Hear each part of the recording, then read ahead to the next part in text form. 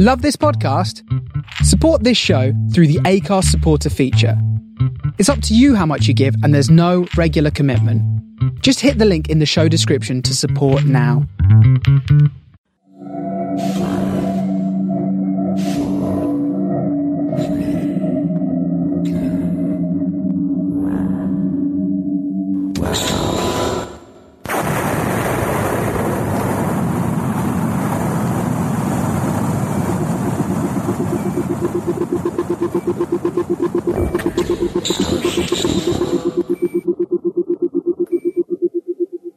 This is the Starship Sofa. Everybody, welcome. Hello and welcome to Aural Delight, show number 55, Mr. Ben Bova.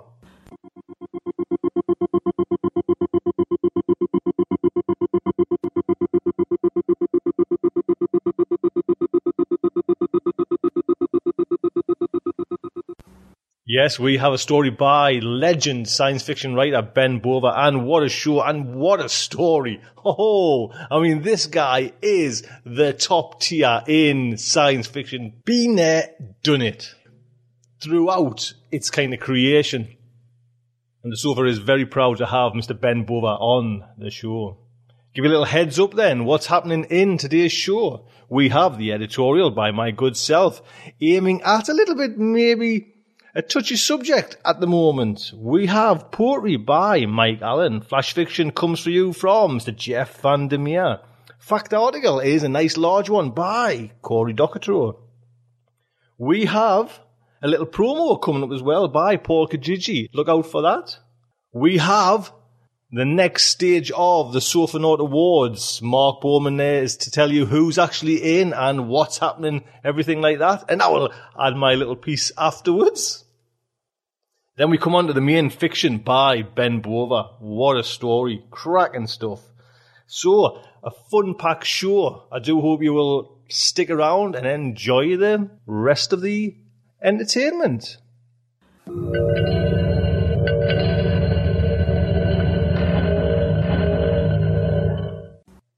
So the Starship Sofa is brought to you by Audible.com, the internet's leading provider of spoken word entertainment.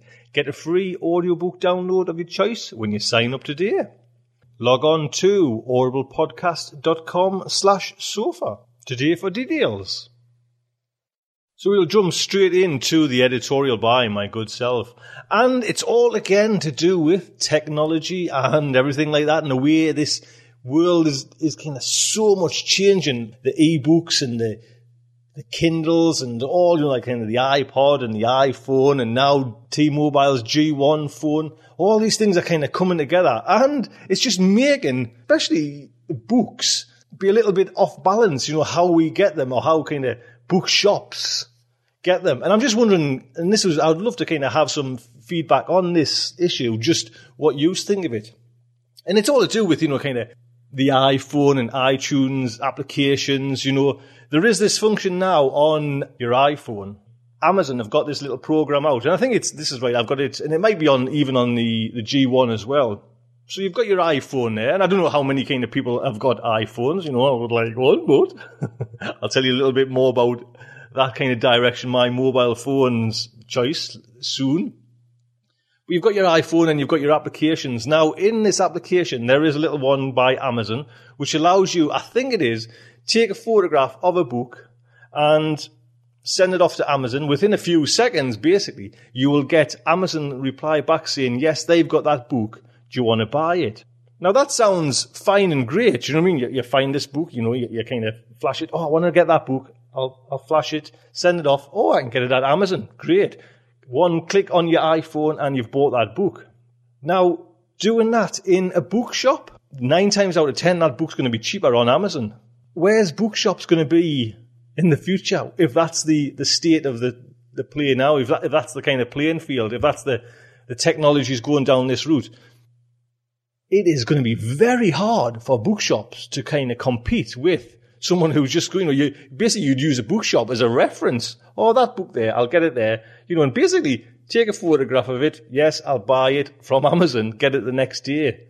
It's a strange concept to get your head around, but somehow bookshops have got to be really now clued up. Do you know, it's not just, I'm guessing, not just about actually going in there buying a book. It's the experience of buying that book. I mean, we all like books, don't get us wrong. And it's even, you get them from Amazon, it's still that kind of nice feel, that touchy feel. And I think it's still got maybe a little bit to go before the whole takeover from ebook readers, the likes of Kindle and everything coming together. I'm sure that might boil down to that. But at this moment, just now, it's going to be very hard for bookshops. We all love science fiction books. What do you feel like? And taking it kind of a little bit stage further, I was listening to another podcast, and this G1 from T-Mobile. But there's a function on there where you can actually read the barcode, and it's the same principle. It will tell you where there is a cheaper one or where the cheapest one is, and because it's satellite GPS, it'll tell you whereabouts the nearest one is from where you're standing. So you could, top of your head, you could be in, say, one of our department stores in England, House of Fraser, or John Lewis's. Oh, I like that TV. Click the barcode. You can get it from Better Buys or wherever, just up the road. Where does it end? Do you know what I mean? Great for customer, consumer, great for us, but difficult, off-footed period for shop owners and everything like that, especially, the size of Amazon and books and independent bookstores. This is just another nail in the coffin. How do they take it to the next level, bookshops? I'm guessing, like I said before, it's got to be the experience of buying books, that coffee smell in the air, the nice comfy chairs.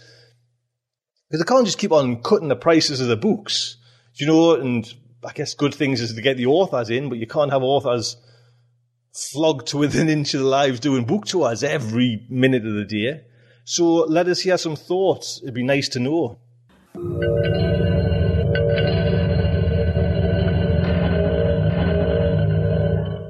So we will move on from my little rant or my little topic to a little bit of poetry by Mike Allen. Just give you a little heads up on Mike Allen. He is the actual editor of Mythic Delirium. Now, Mythic Delirium is a biannual journal that publishes science fiction, fantasy, horror, and surreal genre poetry. And it's featured poets as big as Ursula K. Le Guin, Joe Haldeman, and Ian Watson. Now, they don't publish fiction, purely poetry. And what it says on their kind of little blurb, while any style of poem is fair game, Mythic Delirium is actually unusual in, they're not adverse to a little bit of rhyming poetry. So, if you're feeling glum, stick your fingers up your bum. Be honest, Star is Born. But then the scene, which is really funny, I think might knock my poems out. When considering sending a rhyme in pornos, keep in mind that the best rhyme does not call attention to itself. What about this one? If you're feeling grotty, stick your fingers up your body. No? Well, maybe not. You can subscribe to Mythic Delirium. 2 issues for a year subscription, $9. $16 for 4 issues. There you go. Drop me an email. I'll put links on the site so you can go and have a look at Mythic Delirium. I mean, poetry in the Starship Sofa is becoming really popular. I just kind of put it out at the beginning, but it seems to hit the mark with people, so do pop over there and say hello. Today's poem is narrated by Annette Bowman. She is a multi-degreed bohemian goddess who lives like a pauper in the pursuit of creative life as a writer of speculative fiction and artist of whatever strikes her fancy. Her favourite thing to do is breathe, followed closely by thinking and writing. She has a brand spanking new blog, The Stars Are Not Made of Fire.blogspot.com. On the blog, she's hoping to have links to many writers' resources and websites related to science fiction and fantasy. She says we put a link up to Starship Sofa. Thank you very much, Annette. And you're more than welcome to send Annette an email. Annette at thestarsofnotmadeoffire.com. Look out for more work by Annette Bowman coming soon. So the Starship Sofa is very proud to present How I Will Outwit the Time Thieves by Mike Allen. At last I see this conspiracy for what it is. A temporal embezzlement siphoning away my time for life. Love. You. into phantom accounts opened outside the borders of event and effect. Murdering thieves piss away my precious moments to make their own hours pass in blue-blood gourmet leisure, depriving my days of sleep, of spark, crammed full of phone calls and super-chic demands and meals crammed down on the fly. While I starve for a second of rest, they lounge in their celestial sofas with all the time in the world to indulge their whims in fleshy one-night stands. One endless night. Stolen contraband. No cops to take the report. No courts to condemn the crime. No headsmen to hew off their hands. I must scheme and plot and turn vigilant vigilante, make my own time, counterfeit the minutes, stuff them in the cracks, pad here, breaths of fresh air injected in the frantic. Then, once I've made enough room to move, grasp a length of time with my fingers, tie a knot. Darling, I've reserved a loop. Let's slip into and spend a forgotten while. Emerge the same moment we left, sweaty and spent and badly in need of a shower. Could I make a double knot? Could our circle eat its own tail? Divide into a new stream with each choice we make inside. The infinities together we so richly deserve all played out even before they begin. But where? When have you gone? The more time I make, the less you have, slipping away, carried off in the stream. Whose time must we steal to have a future together?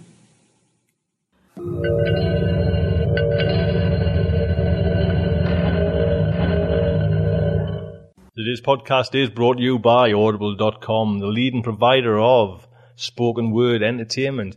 Audible has over 35,000 titles to choose from to be downloaded and played back anywhere, just like Starship Sofa.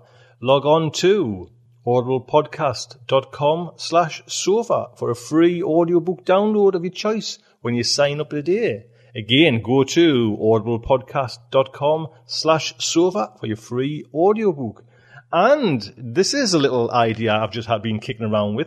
Me and my good friend Fred are going to do a couple of Dan Simmons books, and hasn't Audible releasing their new versions of this Hyperion and the Fall of Hyperion. And that's coming on the 23rd of December. So if you want to listen along with me and Fred and maybe join in a chat on these two books, pop over there and subscribe. Give you a little heads up what else Audible's got this month. Shadow Bridge by Gregory Frost. We have got two cracking stories coming by Gregory Frost soon as well. The Speed of Dark by Elizabeth Moon, Nebula Award-winning novel. And they've got that Fast Times at Fairmont High by Verno Vinge, Hugo Award-winning novella. Kim Stanley Robinson's The Science in the Capital trilogy. 40 Signs of Rain, 50 Degrees Below, and 60 Days and Counting. Coming in December the 16th, they have Mike Resnick's Starship Rebel. And on the 23rd, like I say, is Hyperion and the Fall of Hyperion. Do you just want to join in with myself and Fred and go through that book? So there you go. Pop over to audiblepodcast.com/sofa for your free audiobook. Next week, come on to a little bit of flash fiction by Mr. Jeff Vandermeer. And actually, I just found out Jeff Vandermeer has been offline writing for a month, not been on. Wow, how strange would that be? And if you take a look on his blog, it actually shows what he looks like now after a month of intense writing. Fantastic. Been through hell and back. Narration today is by our good friend Mark Nelson. Do pop over to Mark Nelson's site. So the Starship Sofa and Aural Delights is very proud to present Magician by Jeff Vandermeer. There was a magician, of course. I say of course because we had no right to expect a magician or anyone else. At first, he didn't seem that good. The cards were still visible when the doves appeared from his hands. The sleeves of his shirt seemed loose, suspect. He smelled inexplicably of lime. His coattails were muddy. Only gradually did we realize that the magician was doing things we hadn't noticed. He turned Cody's shirt from gray to a melange of orange, red, and green. He gave Sewell a lisp and a mustache.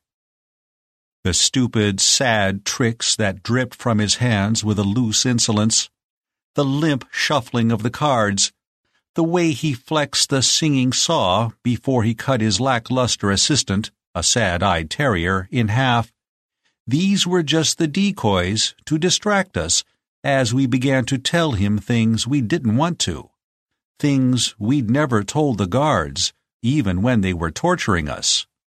Details about our families, about our pasts, about our very blood. And so our ID tags changed. Our opinions on a myriad of topics changed. We realized we were standing in the snow in our boots, chained together with just a tent roof to protect us. The horizon was an engulfing yellow-black line, and in front of it there was nothing but the camp and the dogs and the fence.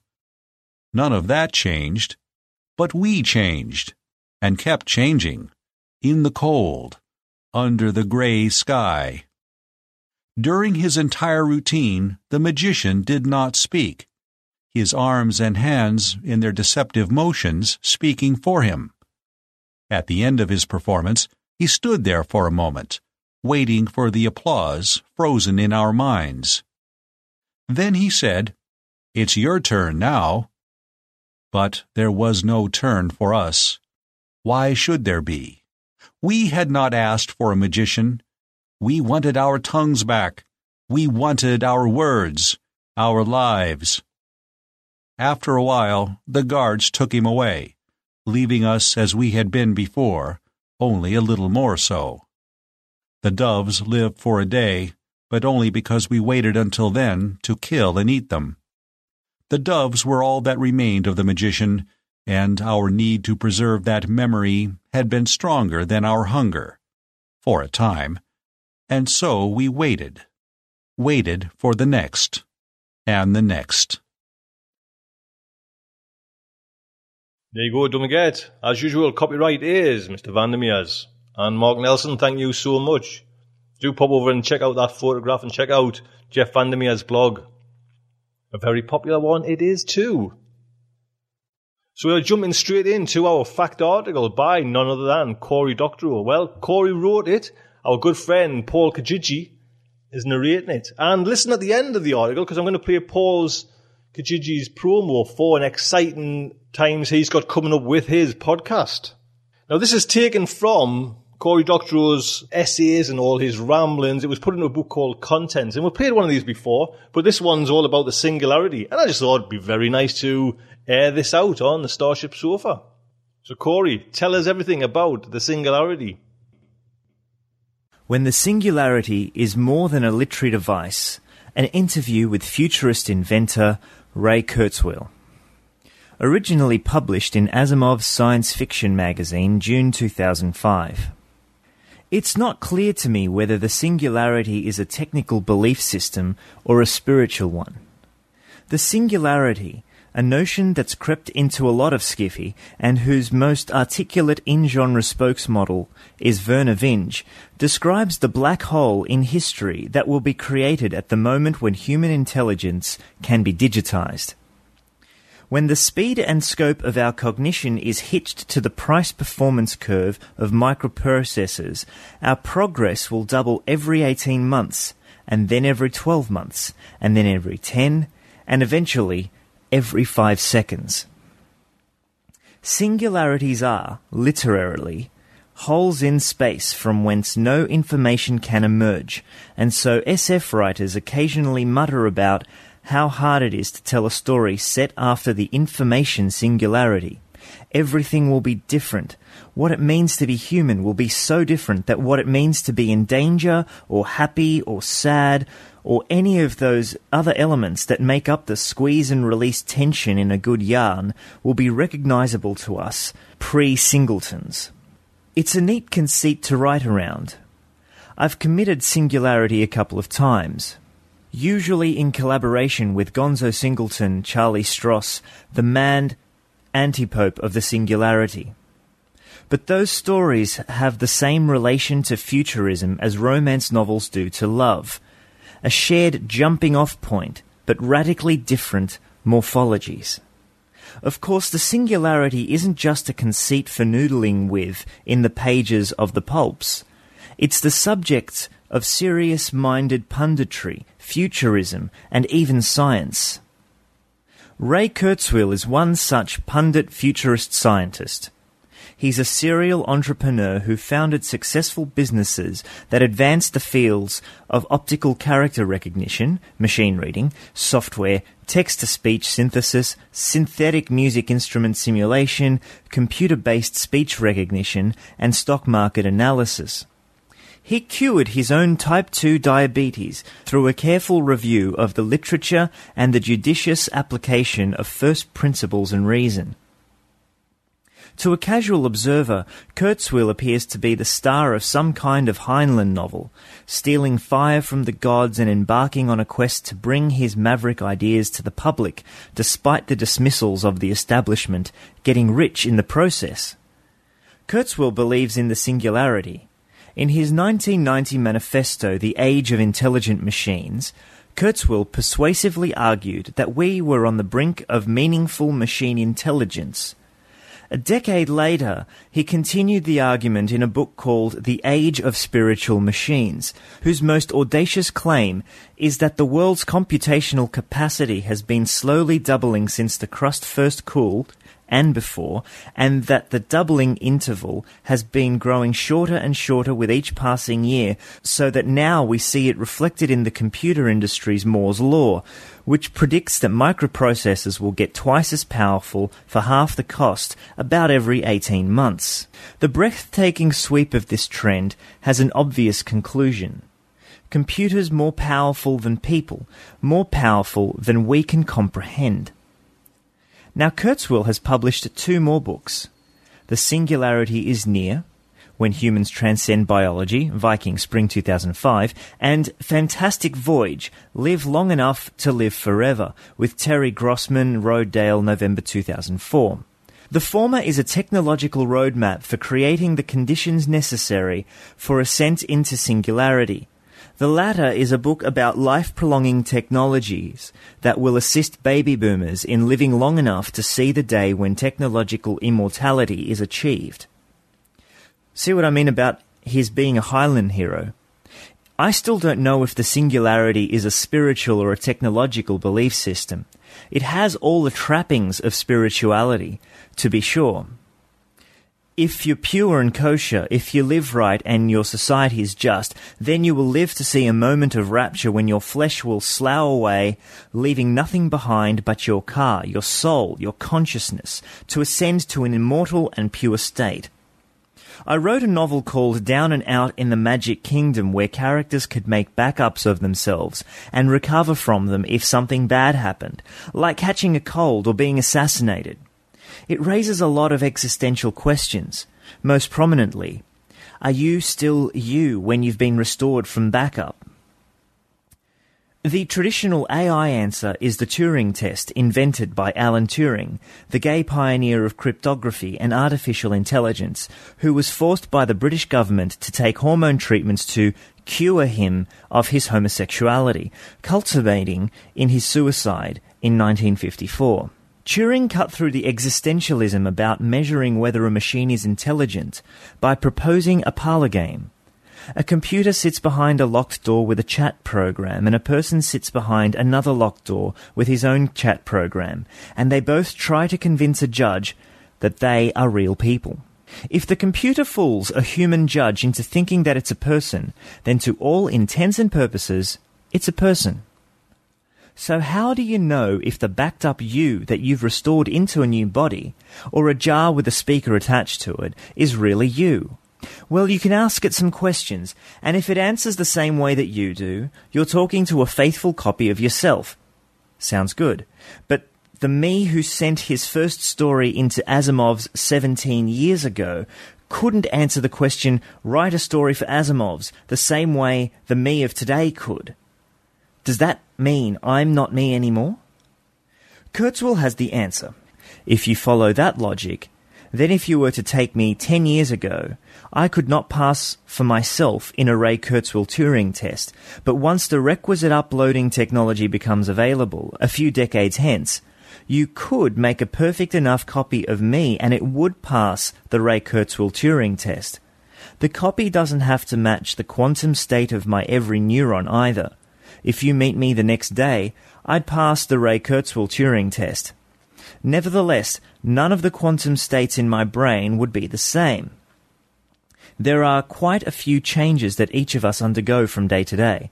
We don't examine the assumption that we are the same person closely. We gradually change our pattern of atoms and neurons, but we very rapidly change the particles that pattern is made up of. We used to think that in the brain, the physical part of us most closely associated with our identity, cells change very slowly. But it turns out that the components of the neurons, the tubules and so forth, turn over in only days. I'm a completely different set of particles from what I was a week ago. Consciousness is a difficult subject, and I'm always surprised by how many people talk about consciousness routinely, as if it could be easily and readily tested scientifically. But we can't postulate a consciousness detector that does not have some assumptions about consciousness built into it. Science is about objective third-party observations and logical deductions from them. Consciousness is about first-person subjective experience, and there's a fundamental gap there. We live in a world of assumptions about consciousness. We share the assumption that other human beings are conscious, for example. But that breaks down when we go outside of humans. When we consider, for example, animals. Some say only humans are conscious and animals are instinctive and machine-like. Others see human behavior in an animal and consider the animal conscious. But even these observers don't generally attribute consciousness to animals that aren't human-like. When machines are complex enough to have responses recognizable as emotions, these machines will be more human-like than animals. The Kurzweil singularity goes like this. Computers get better and smaller. Our ability to measure the world gains precision and grows even cheaper. Eventually, we can measure the world inside the brain and make a copy of it in a computer that's as fast and complex as the brain, and voila, intelligence. Here, in the 21st century, we like to view ourselves as ambulatory brains, plugged into meat puppets that lug our precious grey matter from place to place. We tend to think of that grey matter as transcendently complex, and we think of it as being the bit that makes us, us. But brains aren't that complex, Kurzweil says.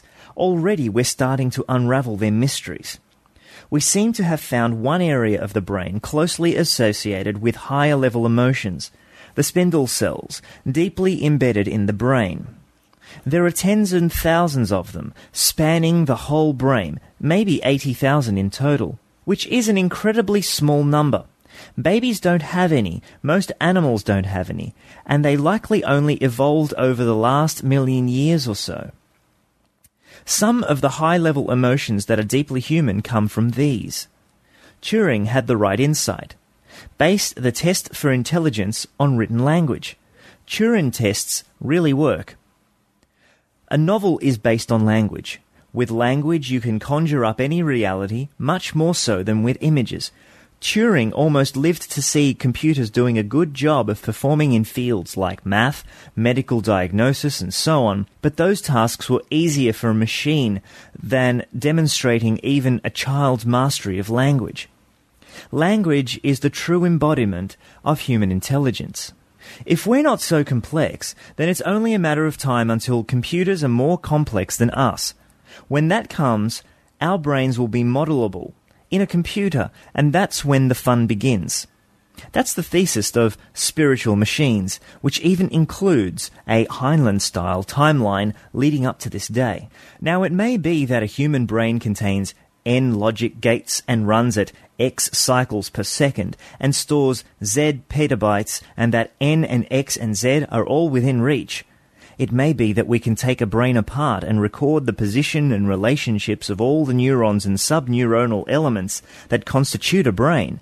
But there are also a nearly infinite number of ways of modeling a brain in a computer, and only a finite or possibly non-existent fraction of that space will yield a conscious copy of the original meat brain. Science fiction writers usually hand-wave this step. In Heinlein's The Man Who Sold the Moon, the gimmick is that once the computer becomes complex enough with enough random numbers, it just wakes up. Computer programmers are a little more skeptical. Computers have never been known for their skill at programming themselves. They tend to be no smarter than the people who write their software. But there are techniques for getting computers to program themselves, based on evolution and natural selection. A programmer creates a system that spits out lots, thousands or even millions of randomly generated programs.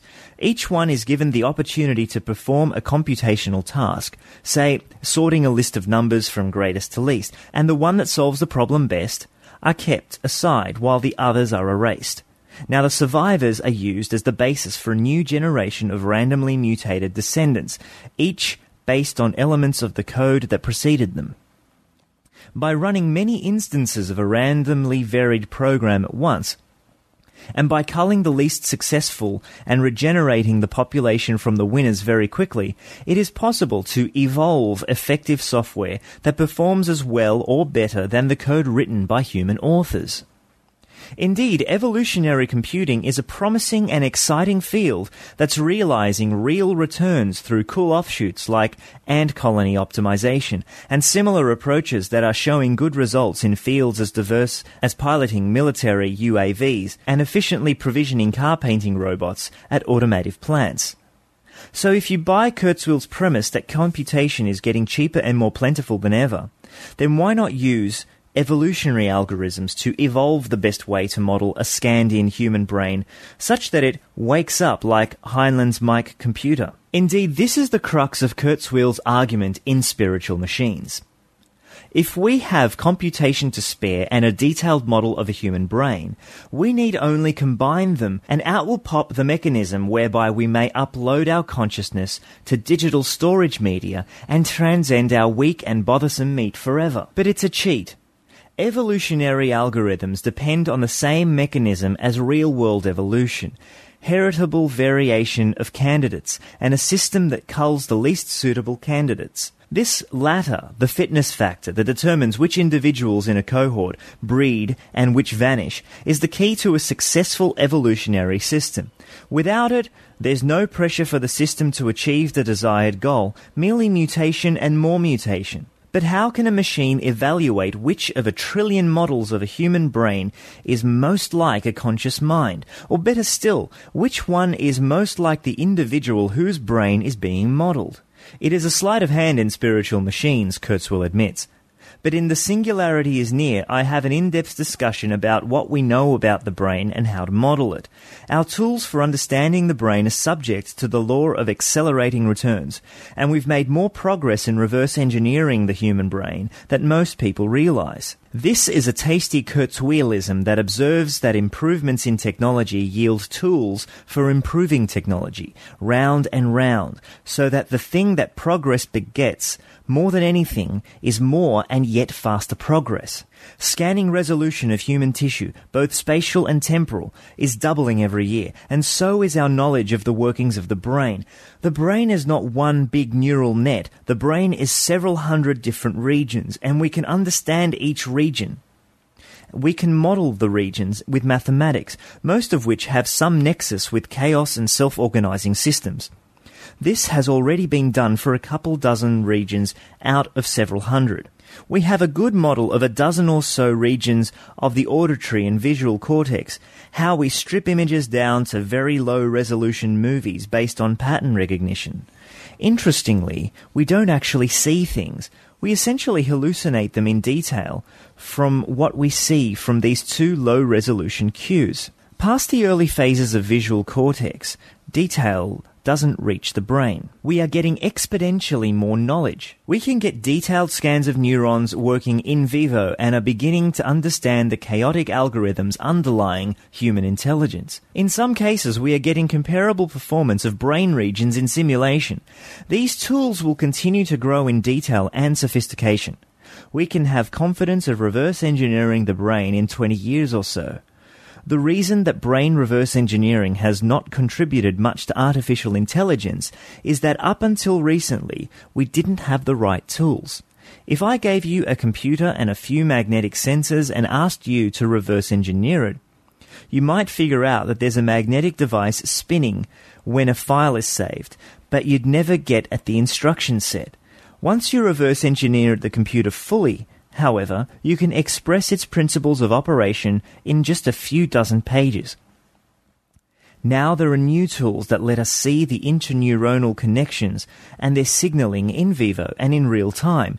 We're just now getting these tools, and there's a very rapid application of the tools to obtain the data. 20 years from now, we will have realistic simulations and models of all the regions of the brain, and we will understand how they work. We won't blindly or mindlessly copy those methods. We will understand them and use them to improve our AI toolkit. So we'll learn how the brain works and then apply the sophisticated tools that we will obtain as we discover how the brain works. Once we understand a subtle science principle, we can isolate, amplify, and expand it. Air goes faster over a curved surface. From that insight, we isolated, amplified, and expanded the idea and invented air travel. We'll do the same with intelligence. Progress is exponential, not just a measure of power of computation, number of internet nodes and magnetic spots on a hard disk. The rate of paradigm shift is itself accelerating, doubling every decade. Scientists look at a problem and they intuitively conclude that since we've solved 1% over the last year, it'll therefore be 100 years until the problem is exhausted. But the rate of progress doubles every decade. And the power of the information tools, in price performance, resolution, bandwidth, and so on, doubles every year. People, even scientists, don't grasp exponential growth. During the first decade of the Human Genome Project, we only solved 2% of the problem, but we solved the remaining 98% in 5 years. But Kurzweil doesn't think that the future will arrive in a rush. As William Gibson observed, the future is here, it's just not evenly distributed. Sure, it would be interesting to take a human brain, scan it, reinstantiate the brain, and run it on another substrate. That will ultimately happen. But the most salient scenario is that we'll gradually merge with our technology. We'll use nanobots to kill pathogens, then to kill cancer cells, and then they'll go into our brain and do benign things there, like augment our memory, and very gradually they'll get more and more sophisticated. There's no single great leap, but there is ultimately a great leap comprised of many small steps. In The Singularity is Near, I describe the radically different world of 2040 and how we'll get there one benign change at a time. The singularity will be gradual, smooth.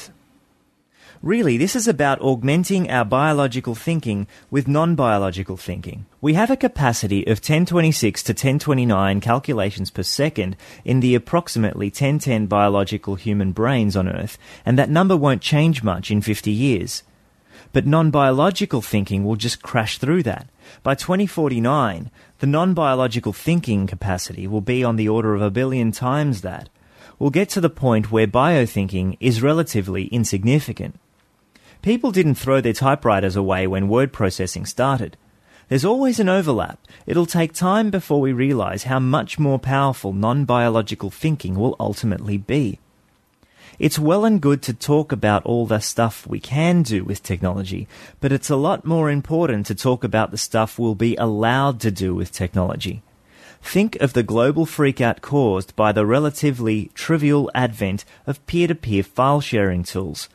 Universities are wiretapping their campuses and disciplining computer science students for writing legitimate general-purpose software.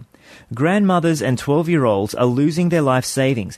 Privacy and due process have sailed out the window without so much as a by your leave. Even Peter Pearsworth's enemies admit that there is a general-purpose technology with good and bad uses. But when new tech comes along, it often engenders a response that countenances punishing an infinite number of innocent people to get at the guilty. What's going to happen when the new technology paradigm isn't song-swapping, but transcendent superintelligence? Will the reactionary forces be justified in raising the whole ecosystem to eliminate a few parasites who are doing negative things with the new tools? Complex ecosystems will always have parasites.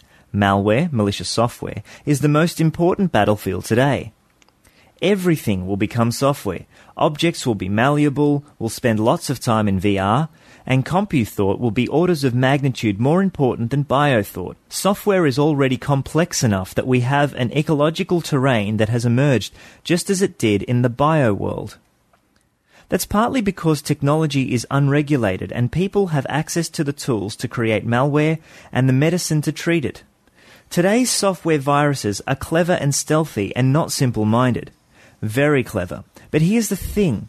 You don't see people advocating shutting down the internet because malware is so destructive.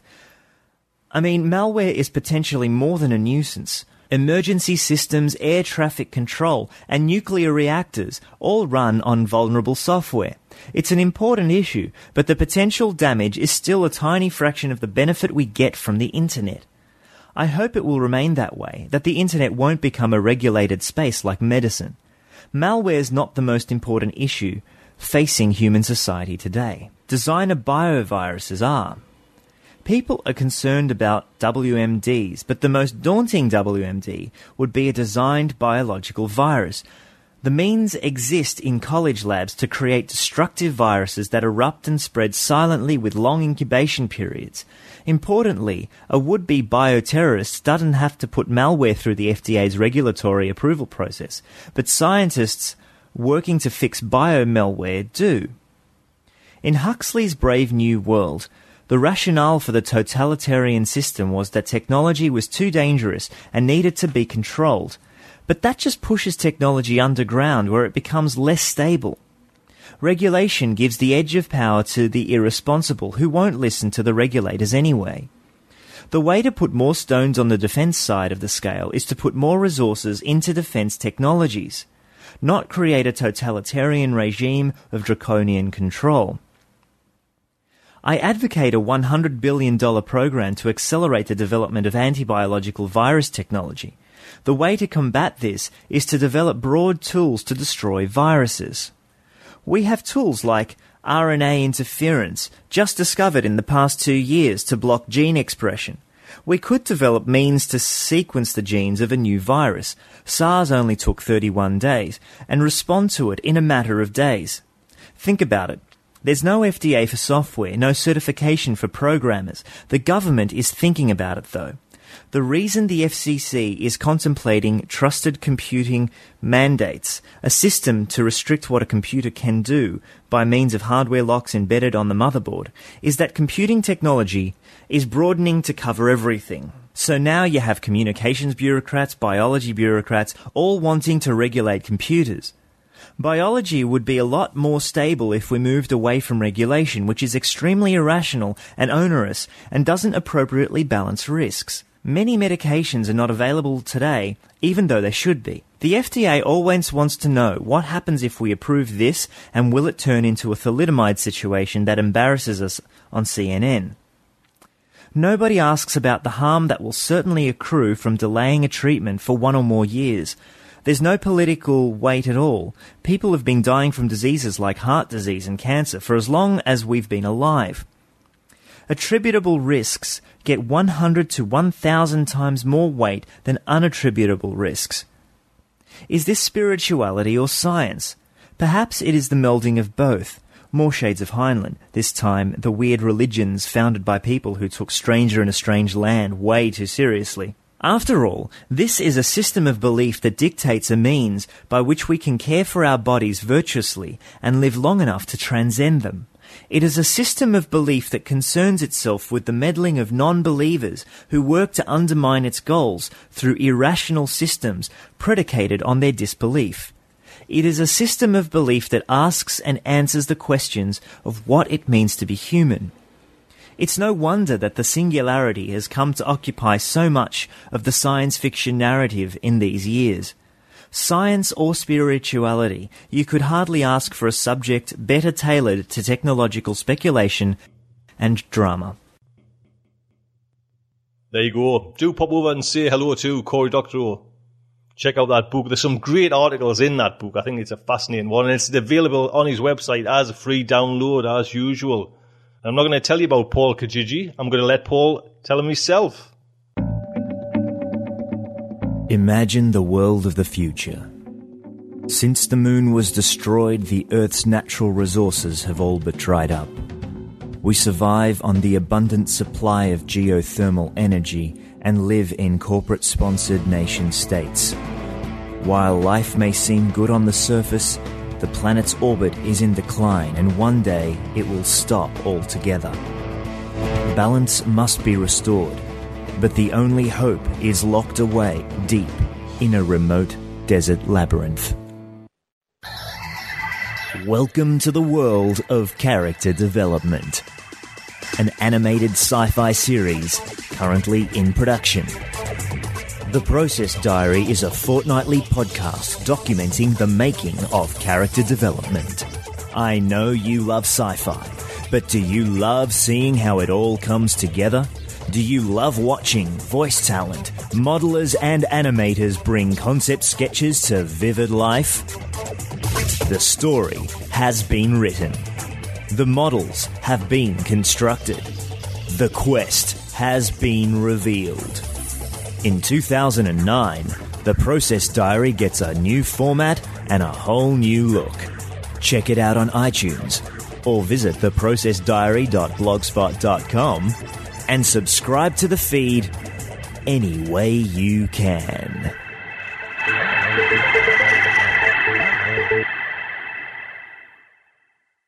There you go. Paul, thank you so much. You put some hard work into the Starship Sofa. Thank you very much, Squire.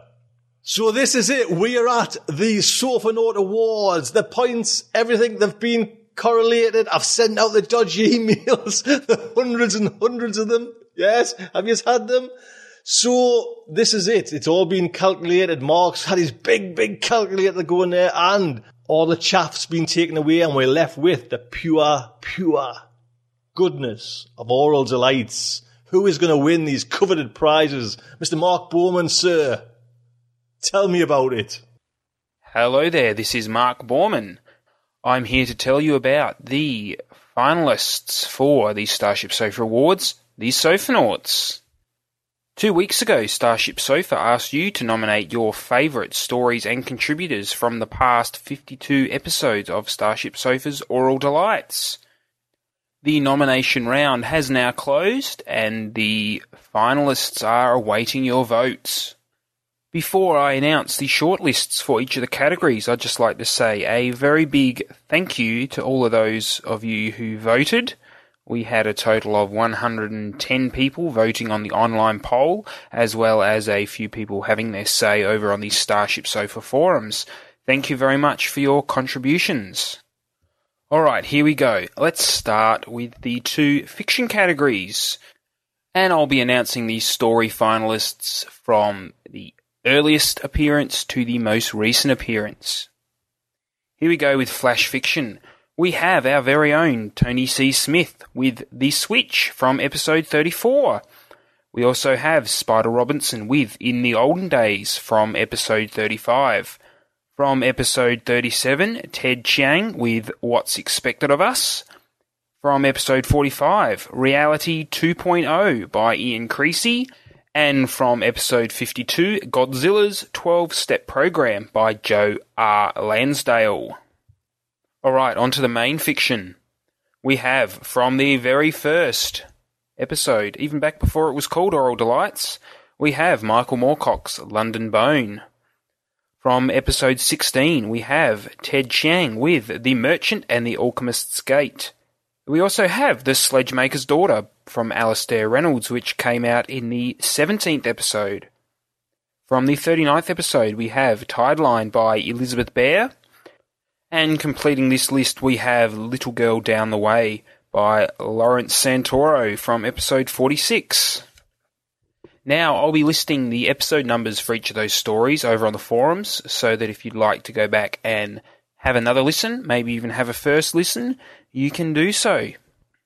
Okay, on to the contributor categories now, all of which I'll announce in alphabetical order.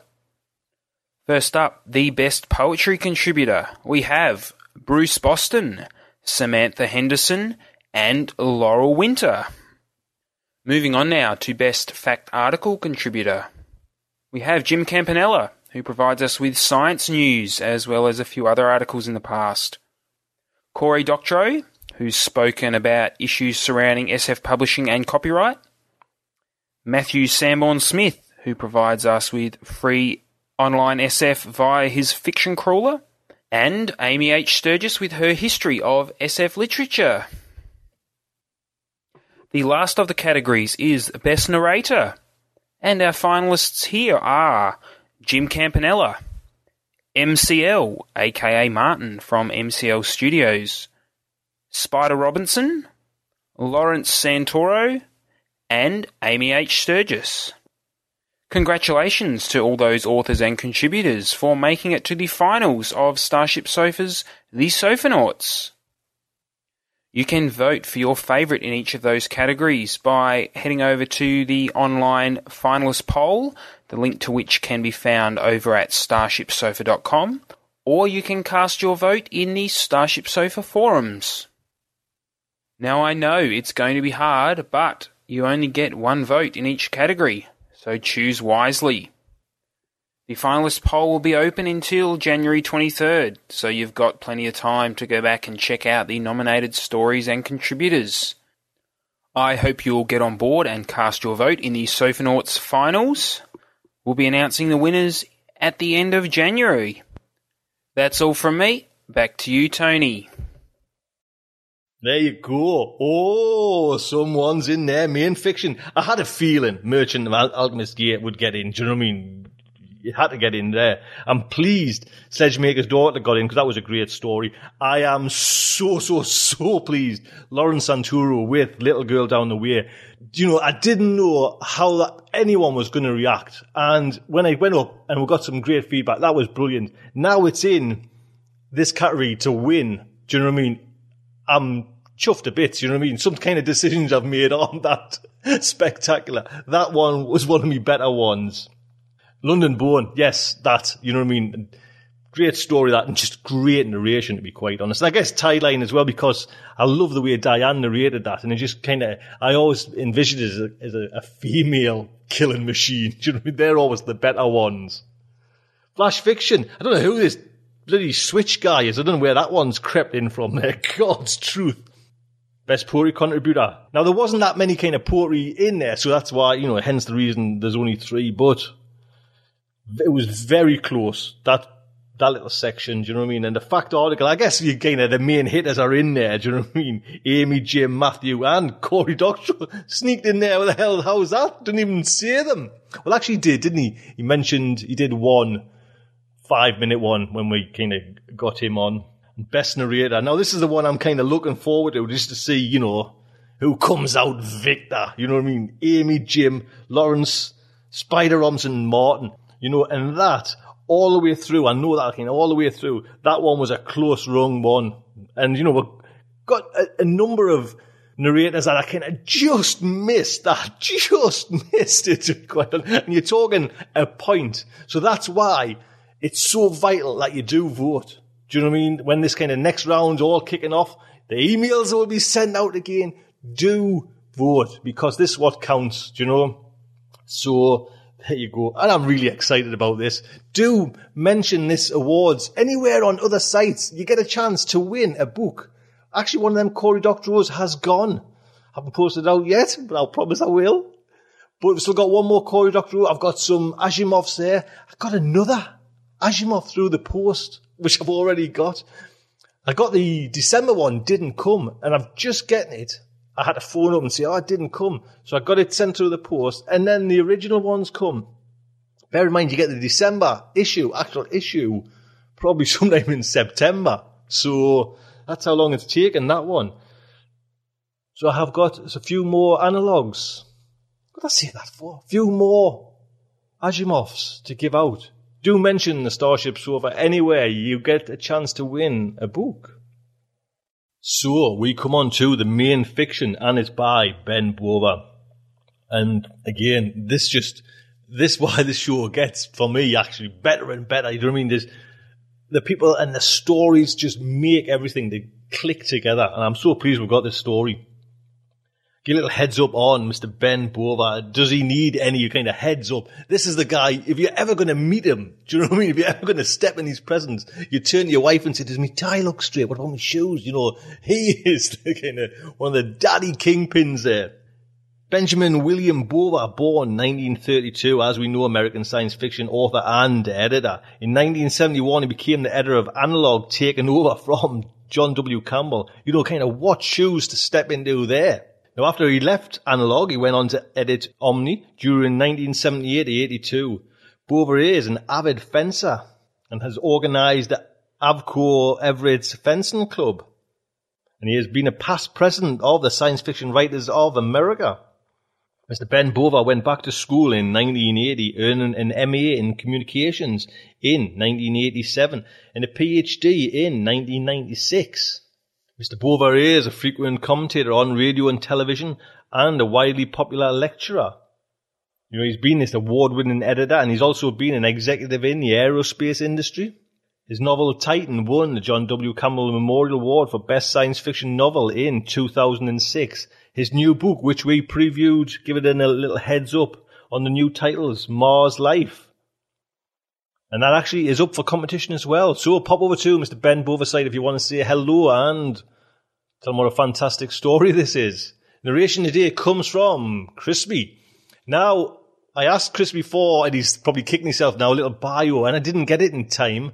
And just through our communications, I know he's into some computer business that just takes him all over the world. So I don't know if it's espionage, it's probably something dead mundane. But Chris, don't tell us about it, because then it'll spoil my illusion. This is just a great narration, do you know what I mean? It's kind of a little difficult story, fun narration, lots of voices. So, heads up, thank you very much, Crispy. So the Starship Sofa and Her Aural Delights presents Inspiration by Ben Bova. He was as close to despair as only a lad of 17 can be. "But you heard what the professor said," he moaned. "It is all finished. There is nothing left to do." The lad spoke in German, of course. I had to translate it for Mr. Wells. Wells shook his head. "I fail to see why such splendid news should upset the boy so." I said to the youngster, "Our British friend says you should not lose hope. Perhaps the professor is mistaken." "Mistaken? How could that be? He is a famous man, a nobleman, a baron." I had to smile. The lad's stubborn disdain for authority figures would become world famous one day. But it was not in evidence this summer afternoon in AD 1896. We were sitting in a sidewalk cafe with a magnificent view of the Danube and the city of Linz. Delicious odours of cooking sausages and bakery pastries wafted from the kitchen inside. Despite the splendid warm sunshine, though, I felt chilled and weak, drained of what little strength I had remaining.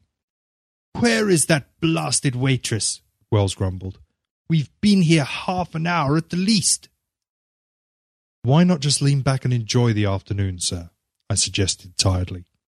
"This is the best view in all the area." Herbert George Wells was not a patient man. He had just scored a minor success in Britain with his first novel, and had decided to treat himself to a vacation in Austria. He came to that decision under my influence, of course, but he did not yet realize that. At age 29, he had a lean, hungry look to him that would mellow only gradually with the coming years of prestige and prosperity.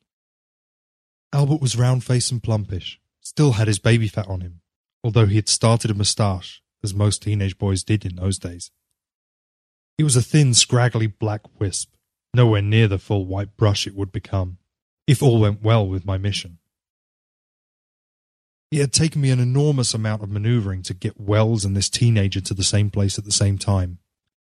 The effort had nearly exhausted all my energies. Young Albert had come to see Professor Thompson with his own eyes, of course. Wells had been more difficult. He'd wanted to see Salzburg, the birthplace of Mozart. I had taken him instead to Linz, with 1,000 assurances that he would find the trip worthwhile. He complained endlessly about Linz, the city's lack of beauty, the sour smell of its narrow streets, the discomfort of our hotel, the dearth of restaurants where one could get decent food, by which he meant burnt mutton. Not even the city's justly famous Linzer talk pleased him. "Not as good as a decent trifle," he groused. "Not as good by half." I, of course, knew several versions of Linz that were even less pleasing, including one in which the city was nothing more than charred radioactive rubble, and the Danube so contaminated that it glowed at night all the way down to the Black Sea. I shuddered at that vision and tried to concentrate on the task at hand. It had almost required physical force to get Wells to take a walk across the Danube on the ancient stone bridge and up the Postlingberg to this little sidewalk cafe. He had huffed with anger when he had started out from our hotel at the city's central square, then soon was puffing with exertion as we toiled up the steep hill. I was breathless from the climb also.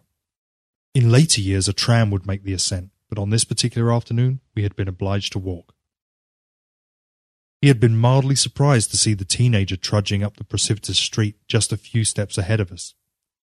Recognizing that unruly crop of dark hair from the audience at Thompson's lecture that morning, Wells had graciously invited Albert to join us for a drink.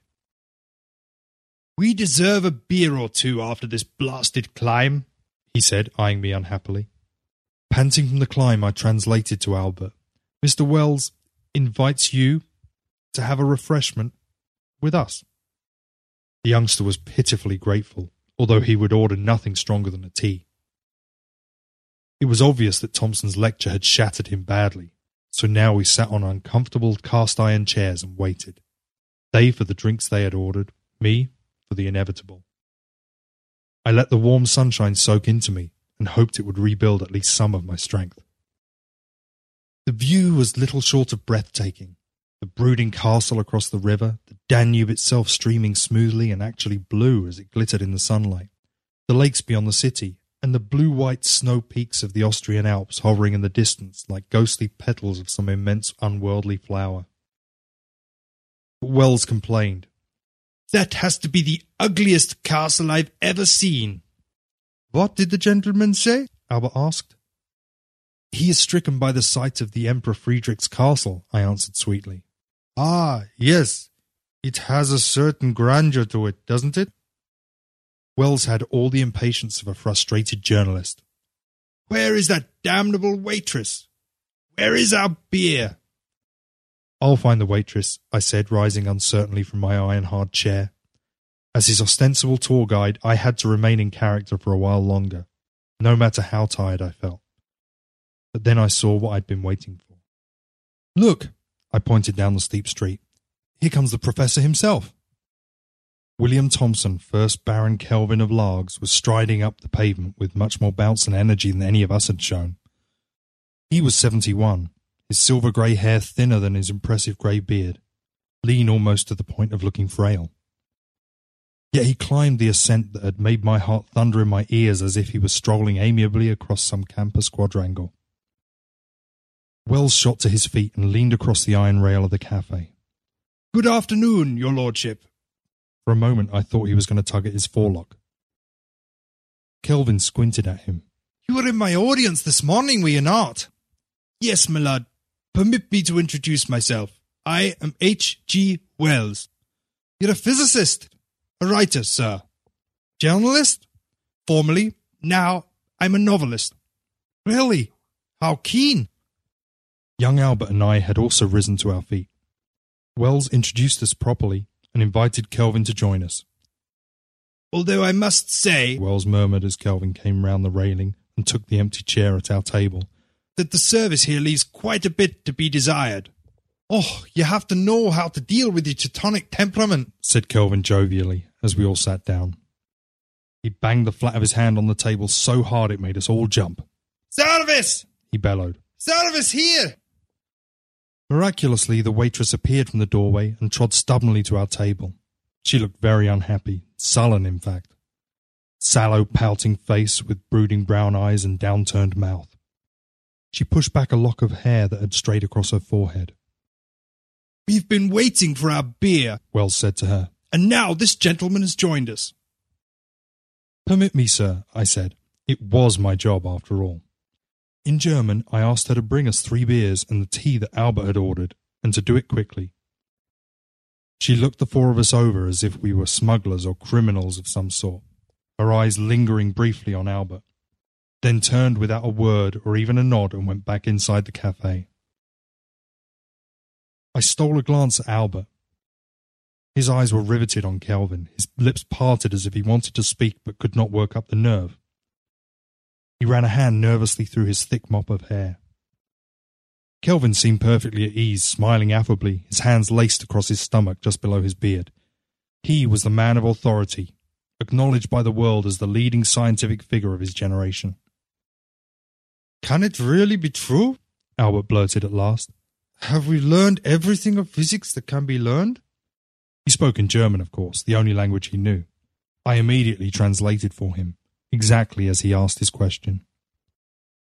Once he understood what Albert was asking, Kelvin nodded his grey old head sagely.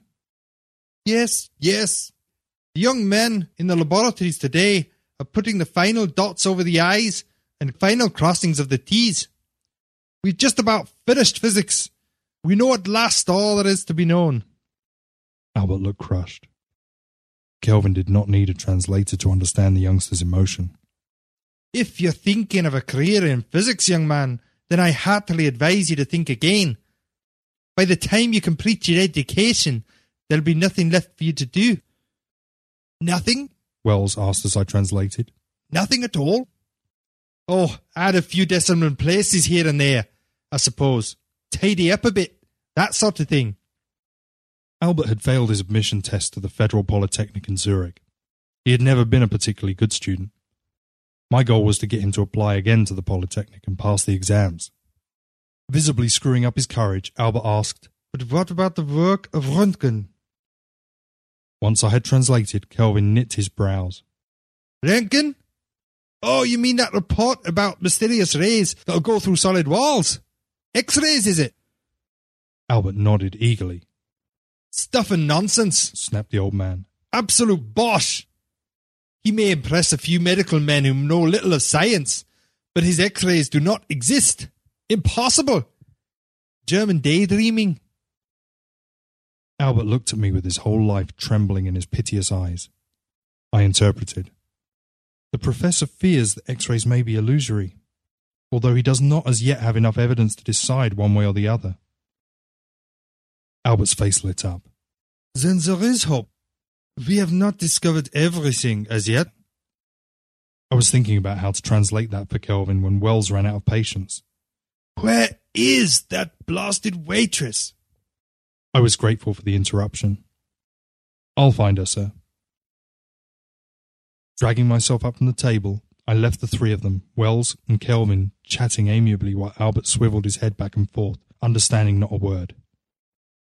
Every joint in my body ached, and I knew there was nothing anyone in this world could do to help me. The cafe was dark inside and smelled of stale beer. The waitress was standing at the bar, speaking rapidly, angrily to the stout barkeep in a low, venomous tone. The barkeep was polishing glasses with the end of his apron, and he looked grim once he noticed me, embarrassed. 3 sidles of beer stood on a round tray next to her, with a single glass of tea. The beers were getting warm and flat and the tea cooling, while she blistered the bartender's ears. I interrupted her vicious monologue. The gentlemen want their drinks, I said in German. She whirled on me, her eyes furious. The gentlemen may have their beers when they get rid of that infernal Jew. Taken aback somewhat, I glanced at the barkeep. He turned away from me. No use asking him to do it, the waitress hissed. We do not serve Jews here. I do not serve Jews, and neither will he. The cafe was almost empty this late in the afternoon. In the dim shadows I could make out only a pair of elderly gentlemen quietly smoking their pipes, and a foursome, apparently 2 married couples, drinking beer. A 6-year-old boy knelt at the far end of the bar, laboriously scrubbing the wooden floor. If it's too much trouble for you, I said, and started to reach for the tray. She clutched at my outstretched arm. No! No Jews will be served here. Never! I could have brushed her off. If my strength had not been drained away, I could have broken every bone in her body and the barkeep's too. but I was nearing the end of my tether, and I knew it. Very well, I said softly. I'll take only the beers. She glowered at me for a moment, then let her hand drop away. I removed the glass of tea from the tray and left it on the bar. Then I carried the beers out into the warm afternoon sunshine. As I set the tray on our table, Wells asked, They have no tea? Albert knew better. They refused to serve Jews, He guessed. His voice was flat, unemotional, neither surprised nor saddened. I nodded as I said in English, Yes, they refused to serve Jews. You're Jewish? Kelvin asked, reaching for his beer. The teenager did not need a translation. He replied, I was born in Germany. I am now a citizen of Switzerland. I have no religion. Yes, I am a Jew. Sitting next to him, I offered him my beer. No, He said with a sorrowful little smile. it would merely upset them further. I think perhaps I should leave. Not quite yet, I said. I have something that I want to show you. I reached into the inner pocket of my jacket and pulled out the thick sheaf of paper I've been carrying with me since I'd started out on this mission. I noticed that my hand trembled slightly. What is it? Albert asked. I made a little bow of my head in Wells' direction. This is my translation of Mr. Wells' excellent story, The Time Machine. Wells looked surprised, Albert curious. Kelvin smacked his lips and put his half-drained sidle down. Time machine? Asked young Albert. What's he talking about? Kelvin asked. I explained. I have taken the liberty of translating Mr. Wells' story about a time machine in the hope of attracting a German publisher. Wells said, You never told me that. But Kelvin asked, Time machine? What on earth would a time machine be? Wells forced an embarrassed, self-deprecating little smile. It's merely the subject of a tale I've written, my lad. A machine that can travel through time. Into the past, you know, or the, future. Kelvin fixed him with a beady gaze. Travel into the past or the future? It is fiction, of course. Wells said apologetically. Of course. Albert seemed fascinated. But how could a machine travel through time? How do you explain it? Looking thoroughly uncomfortable under Kelvin's wilting eye, Will said hesitantly, Well, if you consider time as a dimension... Dimension? Asked Kelvin. Rather like the 3 dimensions of space. Time as a 4th dimension? Yes, rather. Albert nodded eagerly as I translated. Time is a dimension, yes. Whenever we move through space, we move through time as well, do we not? Space and time. 4 dimensions all bound together. Kelvin mumbled something indecipherable and reached for his half-finished beer. And one could travel through this dimension? Albert asked. Into the past? Or the future? Utter bilge, Kelvin muttered, slamming his emptied sidle on the table. Quite impossible. It is merely fiction, said Wells, almost whining. Only an idea I toyed with in order to... Fiction, of course, said Kelvin with great finality. Quite abruptly, he pushed himself to his feet.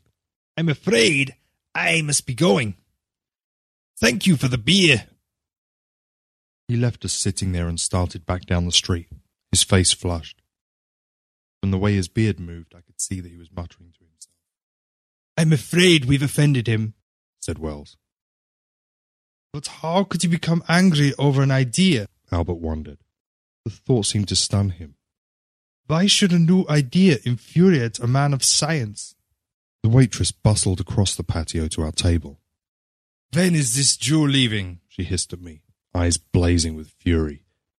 I won't have him stinking up our cafe any longer. Obviously shaken, but with as much dignity as a 17-year-old could muster, Albert rose to his feet.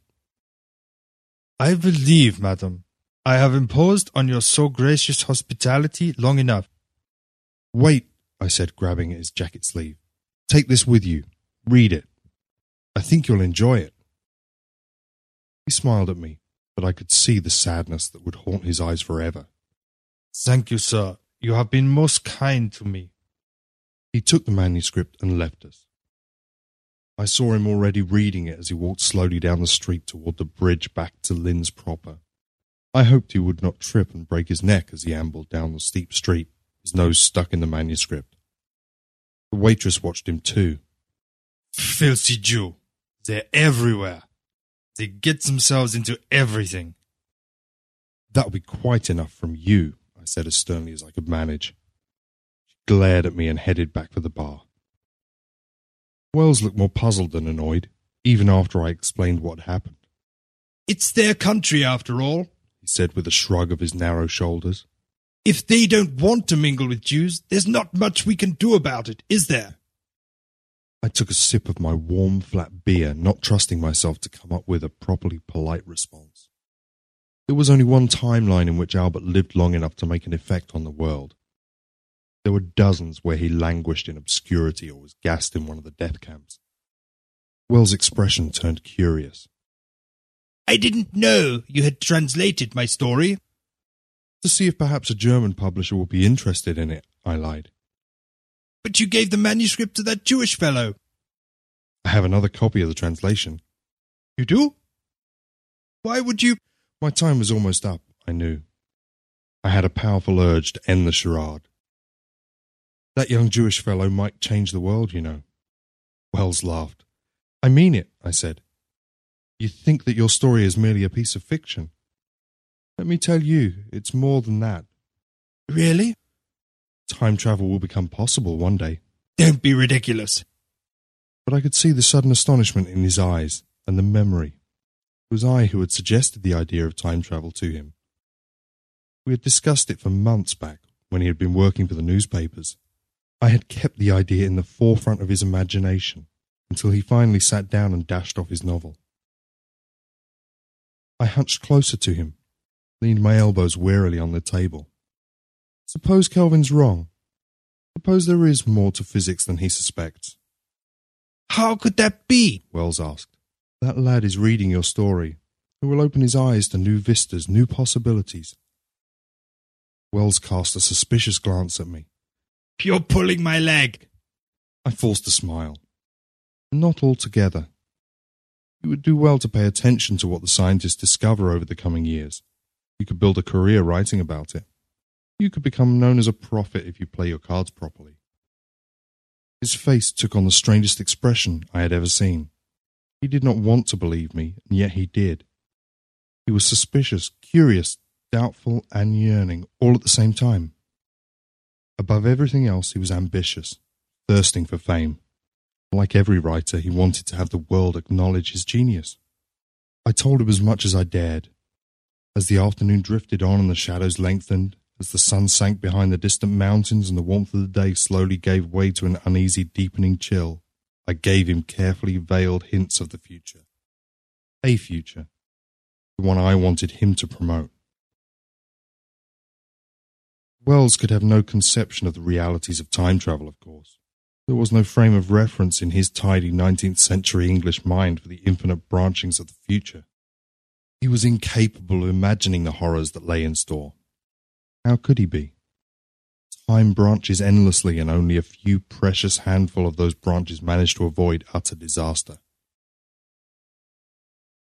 Could I show him his beloved London obliterated by fusion bombs, or the entire northern hemisphere of the earth depopulated by man-made plagues, or a devastated world turned to a savagery that made his Morlocks seem compassionate? Could I explain to him the energies involved in time travel or the damage they did to the human body? The fact that time travelers were volunteers sent on suicide missions desperately trying to preserve a timeline that saved at least a portion of the human race. The best future I could offer him was a 20th century tortured by world wars and genocide. That was the best I could do. So all I did was hint, as gently and subtly as I could, trying to guide him towards the best of all possible futures, horrible though it would seem to him. I could neither control nor coerce anyone. All I could do was offer a bit of guidance, until the radiation dose from my trip through time finally killed me. Wells was happily oblivious to my pain. He did not even notice the perspiration that beaded my brow despite the chilling breeze that heralded nightfall. You appear to be telling me, he said at last, that my writings will soon have some sort of positive effect on the world. They already have, I replied with a genuine smile. Brows rose. That teenage lad is reading your story. Your concept of time as a dimension has already started his fertile mind working. That young student? Will change the world, I said, for the better. Really? Really, I said, trying to sound confident. I knew there were still 1,000 pitfalls in young Albert's path, and I would not live long enough to help him past them. Perhaps others would, but there were no guarantees. I knew that if Albert did not reach his full potential, if he were turned away by the university again or murdered in the coming Holocaust, the future I was attempting to preserve would disappear in a global catastrophe that would end the human race forever. My task was to save as much of humanity as I could. I had accomplished a feeble first step in saving some of mankind. Only a first step. Albert was reading the time machine tale and starting to think that Kelvin was blind to the real world. But there was so much more to do. So very much more. We sat there in the deepening shadows of the approaching twilight, Wells and I, each of us wrapped in our own thoughts about the future. Despite his best English self-control, Wells was smiling contentedly. He saw a future in which he would be hailed as a prophet. I hoped it would work out that way. It was an immense task that I'd undertaken. I felt tired, gloomy, daunted by the immensity of it all. Worst of all, I would never know if I succeeded or not. Then the waitress bustled over to our table. Well, have you finished? Or are you going to stay here all night? Without a translation, Wells understood her tone. Let's go, he said, scraping his chair across the flagstones. I pushed myself to my feet and threw a few coins on the table. The waitress scooped them up immediately and called into the cafe. Come here and scrub down this table at once. The 6-year-old boy came trudging across the patio, lugging the heavy wooden pail of water. He stumbled and almost dropped it. Water sloshed onto his mother's legs. She grabbed him by the ear and lifted him nearly off his feet. A faint, tortured squeak issued from the boy's gritted teeth. Be quiet and do your work properly, she told her son, her voice murderously low. If I let your father know how lazy you are... The 6-year-old's eyes went wide with terror as his mother let her threat dangle in the air between them. Scrub that table good, Adolf, his mother told him. Get rid of the damn Jew stink. I looked down at the boy. His eyes were burning with shame and rage and hatred. Save as much of the human race as you can, I told myself. But it was already too late to save him. Are you coming? Wells called to me. Yes, I said, tears.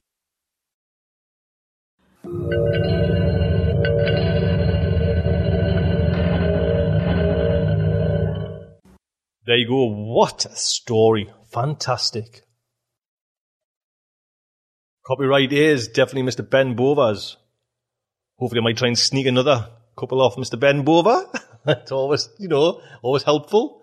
And what a great narration. Chris, thank you so much. Yes, your hands are full because I do give you other stories as well. So thank you very much. So that is Aural Delights. Put to bed. The week before Christmas Eve. Do try and catch the Christmas show, which is next week. Comes out on December the 24th, Christmas Eve. Catch it then. It is just laced with tinsel and fairy dust and sparkles, and it's been arranged by Martin. So there you go. Gives you the clue. Heads up straight away. Yes. Imagine stepping back to the 70s music and ding, ding, Christmas, Christmas. It's just full of it. So do join me Christmas Eve for a very Merry Christmas. Do let us know your feelings on these new phones that really give the power to the consumer. That's what it's all about. What's the shop's got to do? What's the bookshop got to do to survive in this technical age? You tell me. Until next week, I would just like to say good night from me.